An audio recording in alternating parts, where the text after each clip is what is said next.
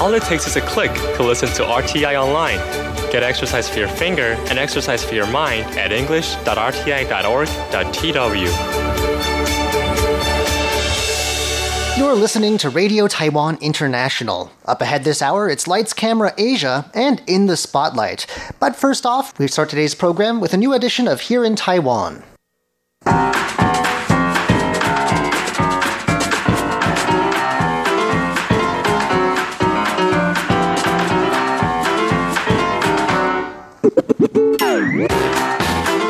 Hello and welcome to Here in Taiwan. Today is Thursday, February 6th. I'm John Van Trieste, and joining me here in the studio today, we've got Jake Chen. Hello. And Shirley Lin. Hello. Up next, you would think that getting a few extra days off school, even a few extra weeks, would be a kid's dream come true. But we'll be hearing why an extended school delay brought on by the coronavirus outbreak is causing anxiety among students.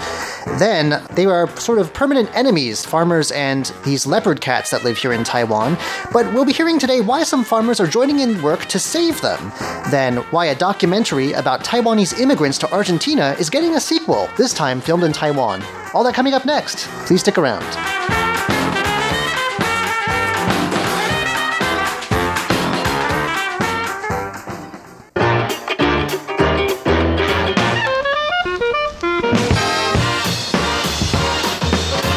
All right, woohoo, extended vacation. You know, it would be my dream if I was in middle school again, but middle schoolers in Taiwan are having a bit of a different reaction. Right. I get the impression that the students and parents are probably happy for 2 days, and then all the sort of life's pragmatic challenges come into play. I think a couple of days ago we talked about the parents because they now have to reschedule a lot of things to, some of them have to stay home and take care of the students who are now not going to school for another 2 weeks. Now, there's an extra reason for them to, I guess, to be anxious about, because on May 16th every year, there's going to be the Comprehensive Assessment Program, which is a fancy way of saying this is exam. You've got to pass to, graduate middle school. Oh. Right. So that date isn't going to change. Oh, they're not pushing that back too? No. Actually, they're not pushing anything except for graduation back. Well, why would they do that then? If they're pushing the date of graduation back, wouldn't you push everything back? Right? So your ceremony, that's going to be delayed, but the exam that you're going to pass, that's still going in May. You've missed 2 weeks of the class of, I guess, material that might be on that test, haven't you? Right. So conceivably, there could be stuff on there that you haven't gotten to yet. Technically, you're not missing 2 weeks of class when you consider that the end of the semester will be delayed as well, but you are having 2 less weeks in preparation. Well, that's what I said. That's for sure. You think that they would push that back as well. Right. Are they too far sunk in time and energy to change it at this point? In their incredible foresight, the Education Ministry said no major events, including the exams and all the college entrance exams on the calendar, will be moved despite the change. So, go figure.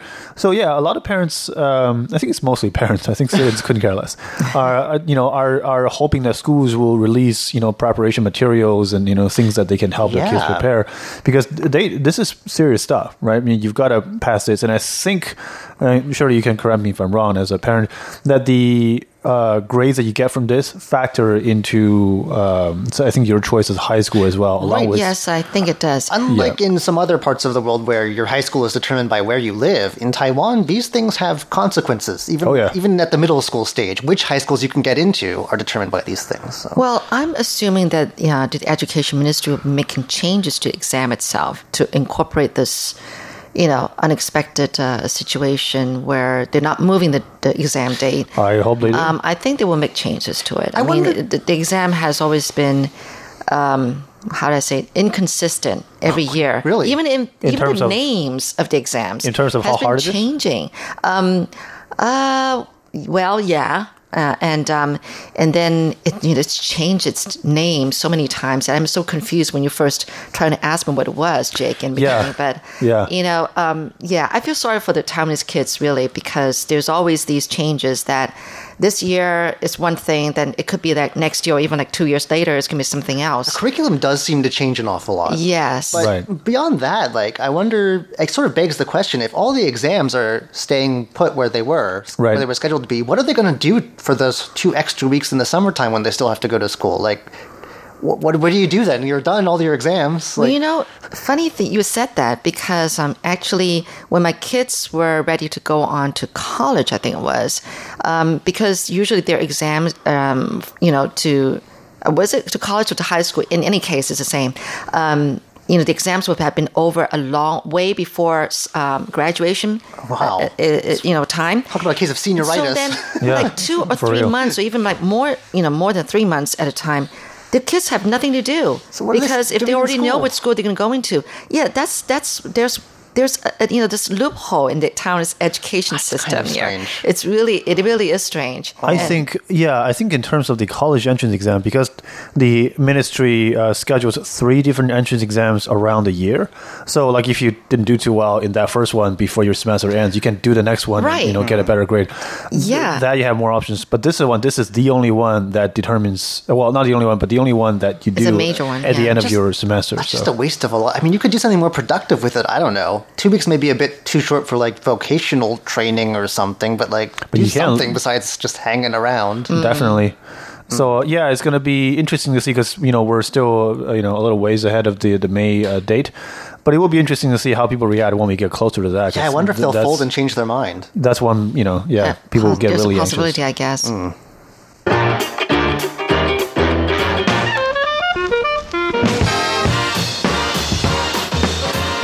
Poultry farmers here in Taiwan are generally not big fans of the leopard cat. It looks a lot like a regular cat, actually. People sometimes mistake them for cats. They're little teeny tiny, cute-looking things, but for poultry farmers, they are a menace. They often, cause significant damage to flocks, and you would think that they would be very happy with the fact that, according to some estimates, there's only between 400 to 600 of them left in Taiwan. They are often hit by cars. That's probably another reason why the farmers don't like them, because they're endangered species and you can't hunt them. Right. You can't do anything about it, but they do come and steal chickens and things like that. I've heard that. They're also, like I've said, victims of roadkill incidents, and they're only really found in 2 small pockets, like in 2 counties of Taiwan. Nevertheless, I've got an article here about how Taiwan's poultry farmers have decided that, despite their losses, they think it's important to keep this species alive. It is endangered. That's generous. Yeah, and so a couple of them, they have joined forces here to form sort of a patrol team here, it looks like, in Nantao County's Zhongliao Township, and they've actually got an award recently, back in January, for helping to protect this as part of a national incentive program. The government's trying to, I guess, soften the blow to them. And this is because Nantao County, along with Miaoli County, like I said, are the only places where these are found at all in Taiwan. And so, in addition to giving farmers cash incentives, and raising awareness, they're also trying to make roads safer and, of course, win over these poultry farmers. So what do the poultry farmers themselves have to say? Well, there's a little piece here where a farmer called Wei Wenjun says that he suspects 70 chickens to one particular cat that keeps showing up on his farm. Wow. And this is in just 3 months. So what an appetite. Yeah, really. You'd have quite a bit of a grudge. However, he says that, and he also says the cash reward that the government's giving him is not enough to cover the loss of that many chickens. I bet. However, he says that he still supports the cause. Imagine that. That's what a guy. Another guy who does chicken farming in the area, his name is Cai Qingguo. Actually, I'm sorry, he's not a chicken farmer, but he did have a pet goose who got taken, apparently, by one of these leopard cats. He'd had it for more than 10 years. And he's heartbroken, but says he's still going to contribute to the cat's conservation. So you can. These are like walking examples of loving your enemy in a sense, right? I guess though, if you're an animal lover, though, you kind of have to. It's hard to, take sides here. Which is they need to eat too, and like is your poultry, your pet versus endangered species? I don't know. So I guess the cash incentives, are doing their thing, and the road culverts and different sort of roadside contraptions they're setting up to try and make it safer for them to cross are also helping. But I guess when it comes down to it, it's the poultry farmers themselves that are going to have to, help make a big difference. I have interviewed a conservation association that works for these cats, though, and they said that they're actually teaching farmers to build more secure shelters so that there's less of this conflict. Okay. So that at least their poultry is safe and we can all sort of live together. I hope they're getting stipends for building these safer fences. They might be. I don't know. But I think they're trying to make it so that we can all sort of live alongside one another with, ease that sort of tension.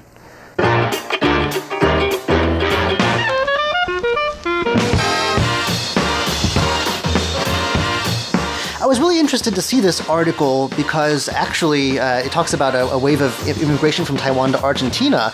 And I think I know some of our listeners also tune into our Spanish service. A number of our colleagues in that service, I think, are among this group of people. Yeah, that's right. So an Argentine filmmaker by the name of Marcos Rodriguez, back in 2016, actually made a documentary about these Taiwanese arrivals in Argentina and their lives in Buenos Aires. And now he's planning to shoot a sequel. Because what happened was, for a time, there was a large Taiwanese community in Buenos Aires in what became known as the town's Chinatown. And it brought a lot of Taiwanese culture with it during the 1980s when a lot of these people went. And since then, I think probably a combination of things happened. One, Taiwan was under military rule, martial law at the time. And at the end of the decade, that eased up and we turned democratic, and Taiwan became a lot wealthier. Also, it says that the 2001 financial crisis in Argentina caused a lot of people to come back. Right. And so Rodriguez made this first sort of documentary about life there in the heyday of this community, and it is kind of apparently the place where they settled is sort of stuck in time. It feels like a flashback to the 1980s, apparently. Mm-hmm. I'm not sure what that means, if everyone's in like day-glow colors or has enormous hair. I don't know. But apparently the neighborhood still has some of the charm that it developed during that period. But now, though, he's curious about like what happened when a lot of people left and returned to Taiwan. Right. And what I guess, did they take back with them from their time in Argentina? And where did they all end up? It's sort of a where are they now type of a story. So he's planning a sequel, and he wants to do it with the Ministry of Culture, actually. They're reviewing the storyboard and considering whether it qualifies for an international co-production grant. And so, he says he wants to know what happened to them, and he hopes to come back to Taiwan to give a fuller picture, it says here, of the rich and varied experiences of Taiwanese immigrants. And it says, actually, his interest in this subject came because of his admiration for a few famous Taiwanese directors, actually, specifically Hou Xiaoxian, who I think has won Emmy Awards. Definitely. And a Taipei-based filmmaker by the name of Tsai Ming-liang. Yeah. And they're both, very well recognized. Renowned. So that sort of inspired his curiosity in Taiwan, and he looked around him, and there was a Taiwanese. I'm sure there are still some people there who have stayed, and but it's very interesting. I mean, we work every day with them. Actually, it's made me interested in their story too. Yeah, I think we should nice to see how they made that transition to coming back. Right. Suggest to Rodriguez to come and interview our Spanish service. We have a few interesting. It's not just them either. I know we have a manager here who's spent time in Paraguay as well. So there's Taiwanese, a lot of parts of Latin America. I didn't know about that part of, the Taiwanese immigrants to Argentina history until I met our Spanish service. I had no idea how big that was either until I met them. Yeah. And they're very... It was just amazing. Some of them, I think, may have been born there. They're fluent in Spanish. Of course, they work for a Spanish service. And they speak so local, like the local Spanish. Very strong Argentine accents. Their culture and their habits and everything. It's just really interesting. It's really neat. And actually, one of them recently took some of our managers there on a trip to Argentina to visit our listeners there, I think. So. Oh, yeah. So it's really cool. I'd like to find out more about that. Maybe a future episode of Curious John.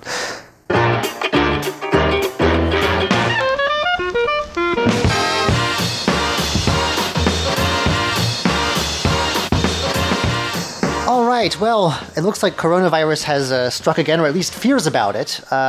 Universities here in Taiwan are telling students to evacuate the dorms. Where are they going to go?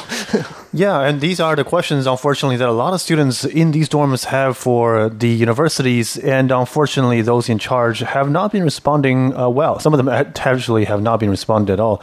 The students at the National Taipei University of Technology and of the Chang'eng University of Technology, this one is based in the northern city of Taoyuan, both reported that so on the 4th, which is a Monday, and on the 5th, which is a Tuesday, these universities told them to evacuate one of the dorms. Wow. Well, wait, just one of them, though? Just one of them. So this is a rather, I guess, peculiar choice, or maybe not. The Taipei University asked the students those who live in that specific dorm are those who stay over the winter vacation to work locally, so they don't return home and they work here. And the one in Taoyuan, sort of pinned down on the dorm which houses Hong Kong and Chinese students. So I'm not sure what the motivation is. I hope it's not out of xenophobic fears. Has any of them? Is it one of those things where if you've been home in the last 14 days, because there is a quarantine in place for that right now? Right, and the students have responded on many university forums saying that they have been self-quarantined, and many of them more than 14 days. So, and the idea is they were told, like I said, a number of days ago, and they all need to leave by Saturday. So, in a few days. And the students said they're going to go. They have no places to go. And if they were sick, let's say, that would be you tell them to leave. Really bad idea. So then they're out in public and making everyone else sick. Right. So the idea of just asking students to leave I think one of the universities said to sanitize the dorm isn't really the ideal option at this point. Oh, I think every dorm needs to be sanitized. Kind of petri dishes. I got mono real bad in college. Right. So I think I can understand you might want to like disinfect them over the break. Right. But it should be all the dorms and instead of, just one of them doesn't seem very helpful. Right. Especially if they haven't been back in that critical period, I think. Yeah. Identify who's been traveling and then maybe take individual cases. So this is the sort of the latest fiasco among university and schools delays and different measures. As we stand right now, both universities officially have not responded to students' question yet. They basically said, that's confusing. You got to move. When you're so vague about this, and kind of disrespectful for the students, right? I mean, if they ask questions, you've had to respond. Once the windows is this small, so it's kind of abrupt, isn't it? Yeah, maybe not exactly the best measure. Maybe the authorities still. The management is like really confused themselves too, and they're thinking they want to put in some good measures, but then if they're so vague about it, not explaining to the students, it's just gonna make it a lot more chaotic as it is. Right. My son is in his senior year and he's staying at dorms, and I haven't heard about this. So at least he's not at one of the two universities you just mentioned. But sounds good. I mean, this is sort of like a side point, but boys' dorms usually are not as clean as the girls' dorms. Like I said, I could agree. I'd be the first one to agree. I've been there. Yeah. So, oh gosh. Anyway, well, I'm sure it's all for the sake of sanitation, but if they can think of a better way of doing that without insulting anybody, right? Yeah, like targeting specific groups is not the right way to go. Right, especially if they've been in Taiwan this whole time, then they're just as likely as anyone else to be sick. Yeah. So right. I think, as of the time we're recording this, there are only 11 cases. All of them are sort of accounted for. And quarantined. So I feel like maybe a bit of an overreaction. Well, fortunately, I mean, like we said in some other programs recently, we've been taking it very seriously here at RTI, even though I think the risk is relatively low. They've been measuring everyone's temperature when you come in the buildings. Mm-hmm. They've made rubbing alcohol available, which is now impossible to get. So we're very grateful for that. Yeah. Even giving us other supplies too, like cotton swabs to wipe down stuff with. And also our own, what do they call those? The foams on the microphone covers. Yes. The microphone covers. We have our personal mic. That's the first time we have ever had that before. So they're being very considerate. I've actually etched a what do you call it? A heart. A heart. Oh. on the one I've got. Shirley's the one with the heart on it. Just so that everybody knows that that's mine. There's no confusion there. Yeah. Right. So yeah. But yeah. I mean, I haven't even tried getting any of those surgical masks myself because the news is going around that you can't get it anywhere. There's only 2 available a week per person, I think, now. So then I've resorted to one of those ones made of cloth. It's not very as effective. But I know, but at least I don't know, it makes other people around me feel better, maybe? Yeah. Yeah, people get really nervous. I remember the first day I came back to Taipei from Canada, by the way. I was the only one of 2 people in the entire train car not wearing a face mask. Everyone has one now. It's really bizarre, yeah. Well, they're refusing flights from Taiwan in some places, and I'm kind of nervous because I have some travel plans coming up. I'm come on, everything needs to go just the way I've planned it. Please, please, please. All right, well, that does it for today's edition of Here in Taiwan. Enough worrying on our part. I'm John Van Trieste. I'm Jake Chen. And I'm Shirley Lin. Don't go anywhere just yet. Coming up next, it's Lights, Camera, Asia, and In the Spotlight.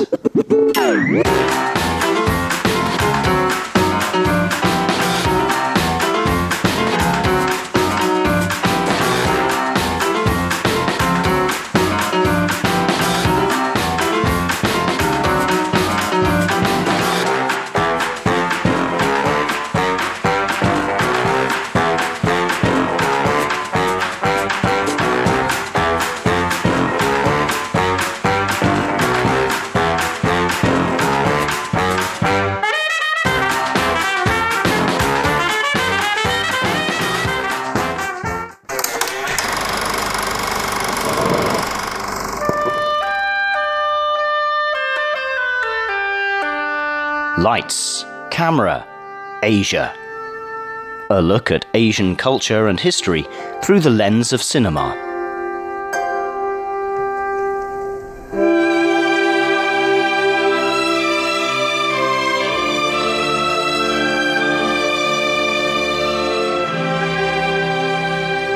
Hello and welcome back to Lights, Camera, Asia. I'm Jake Chen. We wrapped up a rather lengthy mini-series on Asia's gangster films in the last couple weeks. In fact, when we looked at the movies that we've covered so far, we can say that they're all about people in rather unusual circumstances. These are some examples. The Departures is about a young man who accidentally became a mortician who dealt with dead bodies. In the Mood of Love is about a man and a woman who fall in love with each other while their respective partners are having an affair behind their back. Twilight Samurai tells the story of a low-ranked samurai who struggles with life, the orders of his clan, while trying to grasping on that one last hope of love with a woman who's near and dear to him. All these films tell beautiful stories that tug at our heartstrings.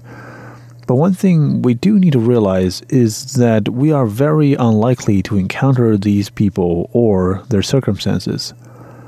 The common thread that connects us, the common folks, is just that, commonality. The vast majority of us live mundane lives, have unexciting jobs, and spend our spare time on activities that are hardly earth-shattering. And that is why the majority of the film that gets remembered, that gets people's attention, are ones that are about characters in unusual circumstances. Because we, as common folks, as the viewers and the audience, we need to see people in unusual circumstances to get that sense of excitement that is so lacking in our own lives. Now, when I said that most of us are common folks, this is not a knock on anyone, because most of us include myself. Now, one thing we do need to realize is that a common life and the stories that's in it is pretty difficult to be adopted into movies. It is certainly difficult to be adopted into a movie that is exciting.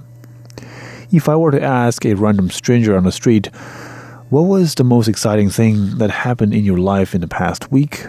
The answer is likely going to the grocery store or visiting one's parents or friends. But film as an art form is as varied as any other art forms that we've come to know. And many filmmakers have risen to the challenge to create films that tell stories of everyday people. Stories about their mundane lives, including the many, many small triumphs and struggles. In fact, I'd argue that films about the regular lives are, at least in my opinion, the best prism through which to project the reality of a certain culture that the inhabitants of such culture face every day. It is easy, for instance, to connect the country of Japan with samurai movies and quirky animes. But everyday Japanese don't live their life in such a fictional world. It is easy to connect China to martial arts and paintbrush calligraphy, but most ordinary Chinese citizens don't live in that world neither. So to understand the lives of people in Asia, we probably should shift our attention and look at a different kind of movie. The kind that brings us much closer to what they actually do day in and day out. The kind of movie that shows the emotions that people experience as they go about their day. And to explore this new theme, we are going to start a new mini-series and look at a new series of movies. Our first stop is Japan, and the first movie that we'll be looking at is called Tokyo Story. It is almost impossible to overstate just how important Tokyo Story is. It is one of the most highly regarded films to have ever come out of Japan, and on the world stage, it stands hand in hand with timeless classics such as The Seven Samurai and Yojimbo, as the films that are almost synonymous with Japanese cinema. They don't just tell Japanese stories. Their aesthetics and style are vastly different from that of Western films. So when they burst onto the scene, the cinema world really wasn't quite ready. Tokyo Story was as praised as it was misunderstood during its initial release in 1953. But in the ensuing years and decades, the film has gained a massive critical acclaim and at this point is almost universally recognized as one of the most important films in the 20th century. So you must be wondering, a film about regular folks in Japan, how does that become a classic? Now, with that question in mind, let's dive right into the world of Tokyo Story. The film doesn't open in Tokyo, but instead in Onomichi, a rural township in southern Japan. At the beginning of the film, we see an elderly couple. They are Shukichi and Tomi Hirayama, and they sit in their lobby and they talk to their daughter and neighbor about traveling to Tokyo to see their 2 children who live in the metropolitan. Like any old couple, the 2 chat about what they need to bring, what they need to leave behind, and then they got on their way. The first stop for the Hirayamas is at the house of their oldest son, Kiyoshi, who now is a working pediatrician in Tokyo. The son and his wife greet the elderly parents with a very Japanese greeting. They bow and they welcome into the door. And the 2 couples exchange regards, and then the 2 wives proceed to prepare dinner. After the post-dinner chat, the elderly Hirayama couple retreats into their bedroom and have a short talk. The conversation doesn't really touch on anything substantial. The 2 just talk about the long travel to Tokyo, about how that had really drained their energy, about how their oldest son is doing, and the film then fades into the next dawn. Now the next scene takes place at the home of Shige, the couple's daughter. Shige owns a hair salon in a different part in Tokyo, and she is expecting her parents to visit her in their second stop. In preparation for the elderly's visit, Shige's husband asks her whether he needs to do anything special to take a day off or whether he needs to make time to take him out to watch a show. Shige, while eating her lunch and haphazardly talking to her husband, said in a very nonchalant manner no to all those proposals. She simply said that there's no need to worry about them and that they'll know what to do when they get here. So when the Hirayamas do come to visit their daughter Shige, she doesn't spend much time with them. The 2 elderly are left alone with their grandchildren, and later on, Shige sends them to a local hot spring that she paid for. This is sort of her treat for her parents coming in. However, this trip to the hot spring didn't really go so well because the 2 elderly are really advanced in age and their physical conditions don't allow them to handle the heat of the hot spring. So they have to return to their daughter's place early.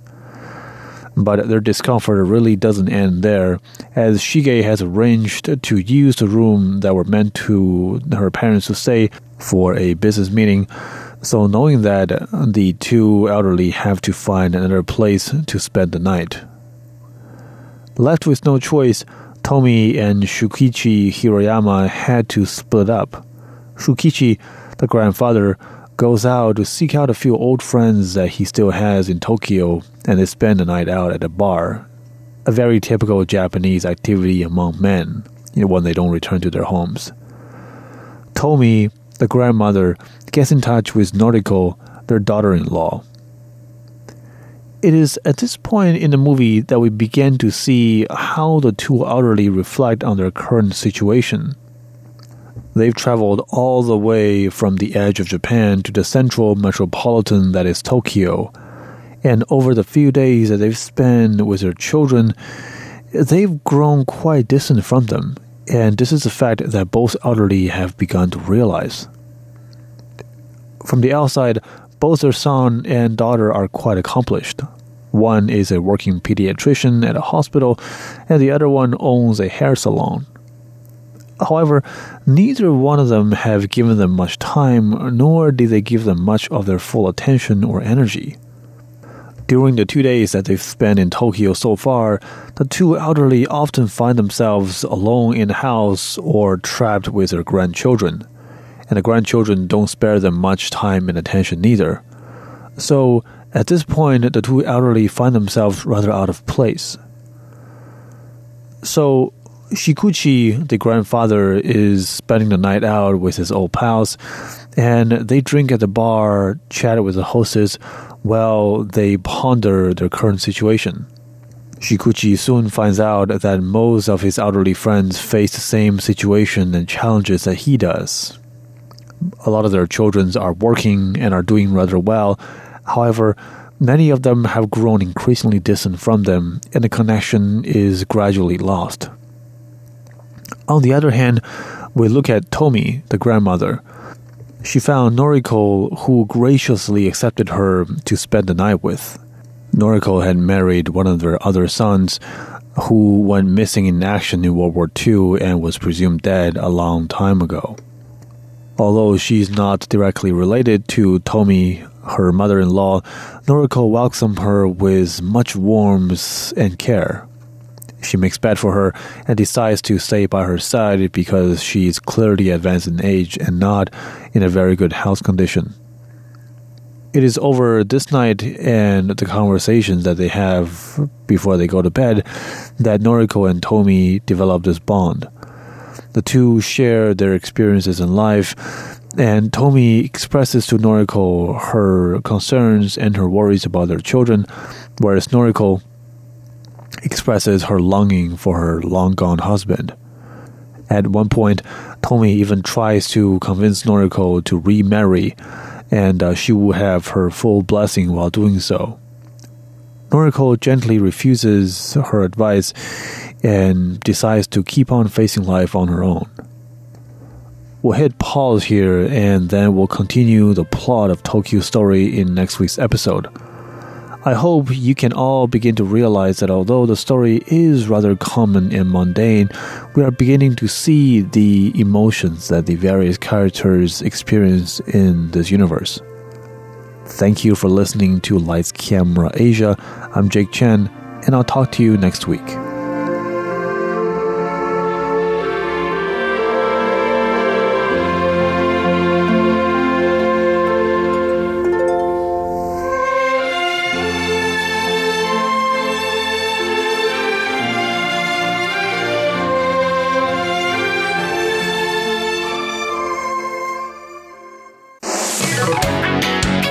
Ladies and gentlemen, here's Shirley Lin with In the Spotlight.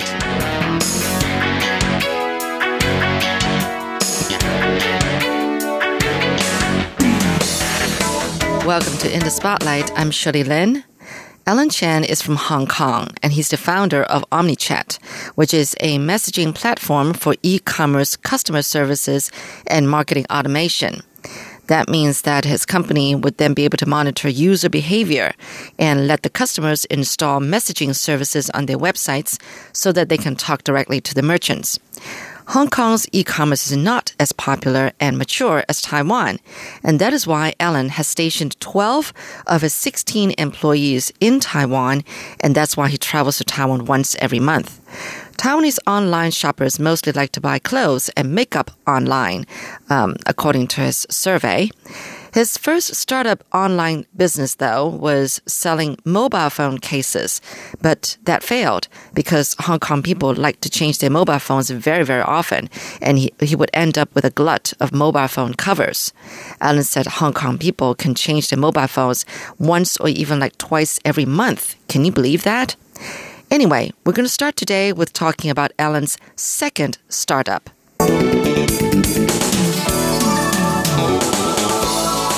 So my second startup is actually I'm doing the mobile apps. Yeah, the mobile apps. Yeah, the mobile apps is used for people to sharing some kind of their lovely toys. Yeah. Oh. Yeah, online. Okay. It's some kind of like Instagram for toys only. Why did you think of this? Yeah, because I have a group of friends. They love to collect toys. Yeah, to collect toys, and then maybe they share on Facebook. At that year, it's Facebook. Yeah, most likely. But because their friend is not a toy lover, so no one responds them. And then I got an idea is that I think this kind of niche market still have some kind of market there. So I write an app. And then to give to this kind of people, and then let them to share the toys online. Yeah. Okay. We're talking about secondhand toys. I mean, do they exchange them, or just what do you mean by sharing? Yeah. At the beginning, I just want them to just share on my app only. Oh, yeah. To just kind of like talk about their toy? There's no business model there at the beginning. Yeah, because after some time, as for me, it's just to see app. So I want to collect the user first, and then after we collect enough of user, I will plan to have let them to exchange, and then I can collect the money in the middle. Yeah. Yeah. Okay, what happened to that? Yeah, but actually, it is not doing quite well. Yeah, because the user growth is not as much as many as I thought. You thought. Yeah. And we talk about adults, right? Yeah. You know, exchanging toys or sharing toys. Exactly. Yeah. Oh, very interesting. Yeah, but I do have some kind of like the incentive from to my current business, because and the first business I am selling something online, right? So I collect a lot of the email every day. Yeah, I need to reply them, but it's too slow. After I reply them, they already maybe because they want to buy something online, right? Yeah. So if they want it fast. Yeah, they want it fast. After that, otherwise they just go around and then shop in another store. Yeah. That's and also in the toy exchange, the toy sharing is also because if they love to communicate with each other. They just they reply me that I share some kind of toys on your app. Yeah, if I can have a function that I can communicate with the interest people, and then that will be good. Yeah, that's come to my current business that if I can have a chat, put it on your website, and to let you to communicate with your customers. Yeah, it will increase your engagement and also the conversion rate. Yeah, let's come up with this idea. Oh, interesting. Now, I suppose when they collect toys, they're not like Barbie dolls or, a stuffed animal. Yeah. They're probably toys from around the world, right? Yeah, exactly. Yeah. Right? Yeah. Yeah, I can see that. Yeah. That would have been interesting. Yeah. Not that I have any interesting toy to share on this platform, but I would be very curious and interested to learn about what other people are collecting, what kind of toys they're collecting from around the world. Yeah. Yeah, I would be someone who would enjoy that. Yeah. But I probably should get a toy myself first to share with everybody. Very interesting ideas that you have. Yeah. It seems like you still have a very childlike heart in you. Even you're already a father of 2 kids. Yeah. But anyway, so OmniChat sounds like it's really good. What do you think about Taiwan? I mean, you've been here. Since you started your business, which was 2017. But right? I entered Taiwan is 2018. Okay, so maybe a year to 2 years that you've been traveling to Taiwan. Yeah. So you're getting to know Taiwan a lot. So what do you think about Taiwan? What do you think about, how about first, what is it like working with Taiwanese people? Taiwan people, actually, they are really hardworking. Yeah. And then because I'm an engineering background, right? So in Hong Kong, a lot of them they don't have for young people after they graduate, they don't have the objective on their life or maybe career life. Yeah. Whereas Taiwanese do? Yeah, the Taiwanese young people do? Yeah, but the Taiwanese young people, they have a really good objective and then on their career. Yeah? Yeah. This is amazing. Yeah. Really? Yeah. Why do you think there's this difference? Yeah, because I interviewed them, and then when I talk about, what is your objective in the next 5 years, they can clearly describe it. Right. Yeah. But why do you think there's that difference between Taiwanese people and the Hong Kong people? Oh yeah, because it is something like that. Like I interviewed some kind of first graduate people in Hong Kong for the youngest, and then maybe they don't really think of how is my life. They don't think that much. I mean, gosh, it sounds awful, but yeah. Why is that though? Maybe due to their education. Yeah. What does that mean? So, like in Hong Kong, they just teach them an old school things, for the programming side or whatever, That's why they didn't know that after they graduate, what kind of the real world, what it is about. Yeah. That's why, I've been back here 29 years, and I really encourage Taiwanese people to travel abroad more, to see more of the world, and good for you, even though you said you've never lived anywhere else except Hong Kong. But your business is making you travel, get out of Hong Kong and see Taiwan at least. Where else have you traveled besides Taiwan then? I've been to United States. Oh, you've been to the States. Okay, for leisure? It was vacation or business? It's for vacation only. It was vacation, right? Okay. And anywhere else? In London. London? Yeah. Also for vacation? Yeah, for vacation, Yeah. Well, good for you. Yeah. Good for you. But especially for Taiwanese people, I think in the beginning when I first came back, I got the feeling that Taiwanese people think that they're proud of themselves. Yeah. And I think there are things that we should be proud of.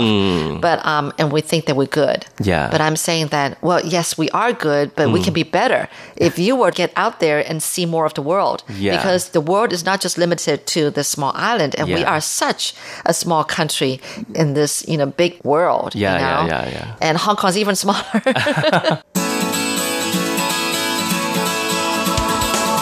You're listening to In the Spotlight with Shirley Lin. Anything else that you feel about Taiwan? I think if for traveling in Taiwan is I feel really cool about the light environment because Hong Kong is really crowded. Yes, crowded. You go everywhere and then you see a lot of people and then you don't have the mood to travel. Especially in the coming. Especially in the recent few years. Yeah, that's true. But in Taiwan, actually, it has a lot of other space, and then it feels good for me. And I feel really comfortable to stay here other than Hong Kong.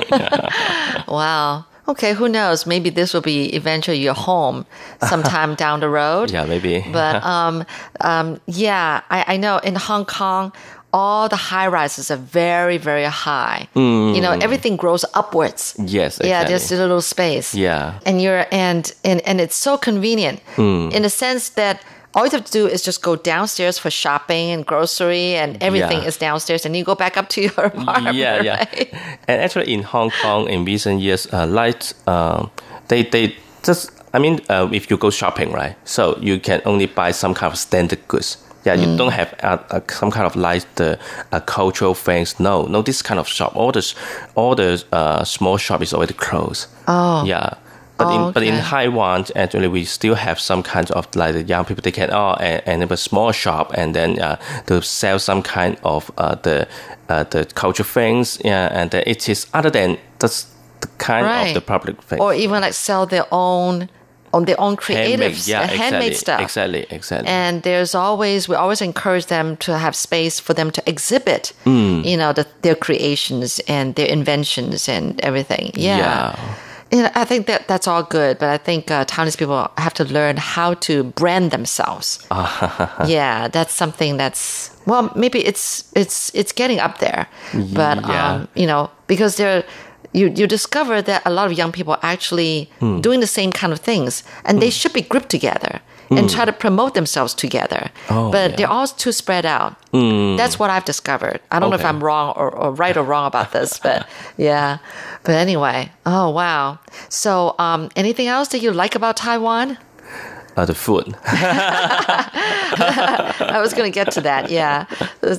Any kind of food, or is there a favorite cuisine that you have? Because especially the night market.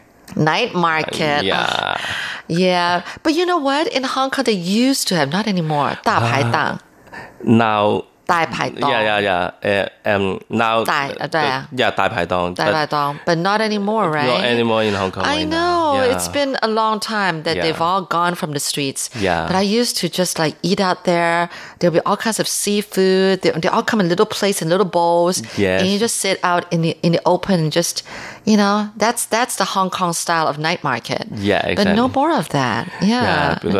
Miss that. Yeah, and when I'm young, still a lot of this kind of Dai Pai Tong, and love to go there. Yeah. But in recent years, a lot of them close. Yeah. Well, I can understand. I think the government wants to keep it clean and, organized, because Hong Kong is such an international hub. Yeah. And they want to show a good, image of Hong Kong. But sometimes I think you need to have some local stuff, right? Yeah, to and show then the people. Tourists, they love to go this kind of place. I know. Actually. Yeah. Oh, well. Anyway, maybe I'll make a comeback someday in the future.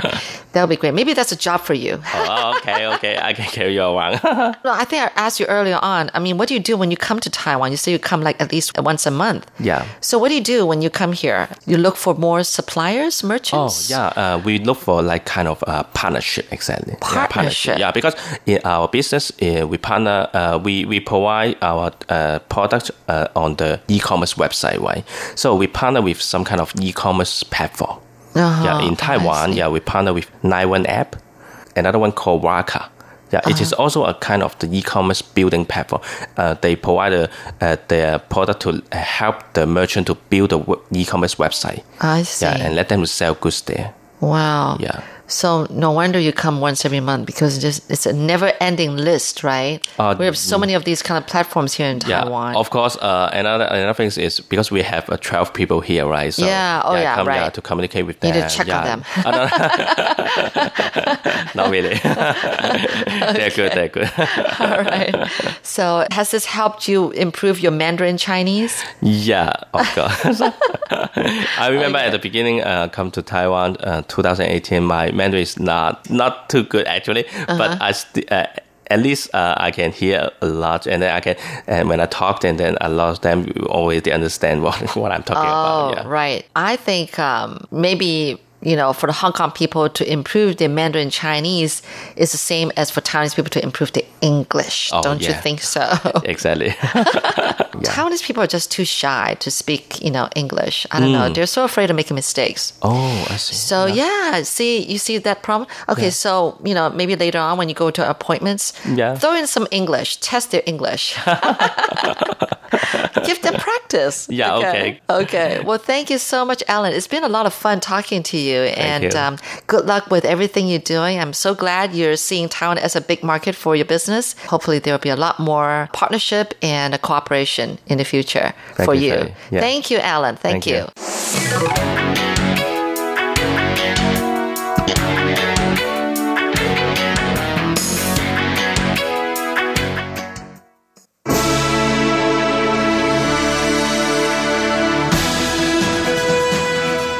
Thank you for listening to Radio Taiwan International, broadcasting from Taipei, Taiwan. Check out our website at english.rti.org.tw. Again, that's english.rti.org.tw for the latest news and features from Taiwan. You can also listen to our programs and watch videos as well. Our 60-minute English language program can also be heard every day at the following times and frequencies. In southern China and South Asia from 1600 to 1700 UTC on 6180 kHz. Again, that's in southern China and South Asia from 1600 to 1700 UTC on 6180 kHz. And in Southeast Asia from 0300 to 0400 UTC on 15320 kHz. Again, that's in Southeast Asia from 0300 to 0400 UTC on 15320 kHz. We'd love to hear from you. Please send your comments to P.O. Box 123-199, Taipei, Taiwan. Again, that's P.O. Box 123-199, Taipei, Taiwan. Or send an email to rti@rti.org.tw. Again, that's rti@rti.org.tw. Also, visit us on Facebook. The address is fb.me/Radio Taiwan International. Once again, on Facebook, we're located at fb.me/Radio Taiwan International for videos, photos, and news of interest from Taiwan. Thank you once again for listening to Radio Taiwan International.